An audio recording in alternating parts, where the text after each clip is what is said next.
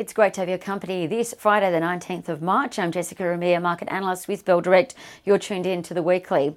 Well, this week we learnt Australia's economic rainbow recovery just got brighter. Employment is back at pre-COVID-19 levels. Australia's unemployment rate fell from 6.4 to 5.8% in February as 90,000 people gained jobs. That was far more than the 30,000 expected. And interest rates were pledged to be kept at a record low until wages pick up in 2024. And economists upgraded economic growth, predicting 4.1% this year. Now, this supports earnings and share price growth in financial companies, consumer spending, travel, tourism, and real estate stocks. And also explains why this week we saw shares in Harvey Norman HVN rise to a 14-year high. Betting company Tabcorp TAH hit a 1.5-year high, and investment funds management business Platinum PTM hit a 2-year peak. But the broad Aussie market fell slightly this week, falling for the first time in 3 weeks. So why the slight pullback? Well, 20% of Australia's share market is made up of mining companies, and Australia's biggest mining companies fell from Monday to Thursday. BHP in particular, their shares fell about 5%. That's their biggest weekly pullback in 7 weeks. Rio Tinto, Fortescue Metals also fell by a similar amount, all falling into technical downtrends, suggesting their shares could fall further. Now, the reason? Well, China's going green, limiting steel production to curb pollution. So we'll need to buy less Aussie iron ore, hurting future earnings in FMG, BHP, Rio Tinto and Mineral Resources, MIN, and also likely will dent their future profits. But you'd think Aussie iron ore companies will adapt and divert some of their excess capacity to Europe and the US, right? Well, Morgan Stanley has modelled the different scenarios and now thinks that lower grade iron ore producers could suffer the most. So it downgraded FMG to a sell, expecting its earnings to fall and FMG's dividend to drop. Now, Morgan Stanley also downgraded Mineral Resources MIN to a sell as well, also tipping that its dividend will fall. But what stocks shone the brightest in the ASX 200 this week? Well, KFC and Taco Bell franchisee Collins Foods, CKF, they rose 18% after a fund manager bought a major stake in CKF. Now, that caused their shares to rally and break out, and CKF shares are now likely to see further share price growth. Financial registry company Link Administration, LNK, also did well, up 9%. Why? Well, its biggest growth market, the UK, now has about 50% of the population being vaccinated. So LNK shares are looking up. Citi also came out upgrading LNK to a buy, $5.70 target.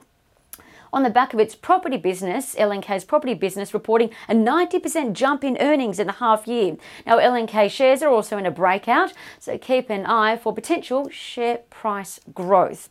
As for standout stocks in the top 500 or the All Ords, Gold Explorer, De Grey Mining, DEJ, up 27%. Infant Vitamin Company, Clover Corp, CLV, rose 23%. Patient monitoring business Alcidion, ALC, followed.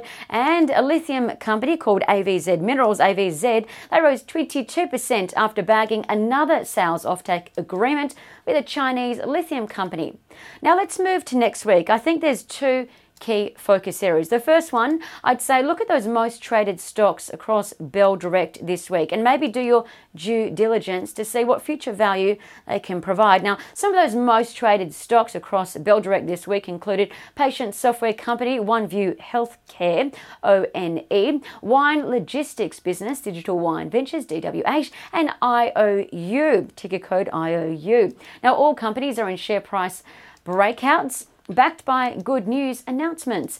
IOU is a new BNPL provider in Asia. Now, unlike APT, Zip and SZL, all in technical downtrends, IOU's share price looks pretty positive. Now, IOU, for those that don't know, is in a niche market. It services already 20 of Malaysia's biggest companies, including Citigroup, and processes 20 million transactions a month through its technology. And now IOU is just entering the buy now, pay later space after it jagged a deal with iPay88, processing 50% of Malaysia's online payments. So IOU will be added to the Australian Tech Index on Monday, and that means that its shares will then compulsorily be purchased by ETF providers who track the Aussie Tech Index. So IOU could indeed be worth a look, or the tech ETF itself, ATEC. Now, secondly, it's worth taking note of other companies that have grown in market size and will be added to the ASX 200, the ASX 300 and the All Ords or the Tech Index on Monday the 22nd of March. It's a great opportunity to really look at stocks with potential that are growing their business footprint and or earnings and are just about to be compulsory acquired by ETF providers.